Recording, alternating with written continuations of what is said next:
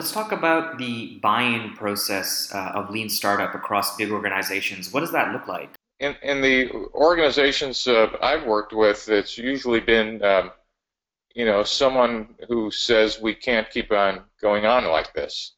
Um, Most of the time, kind of senior leadership, but often somewhere in the middle of the organization, um, recognizing that they're being disrupted by external threats, whether they're external companies or something else, and realize that their current product development process is just making more of the same, and that they really don't have an innovation process.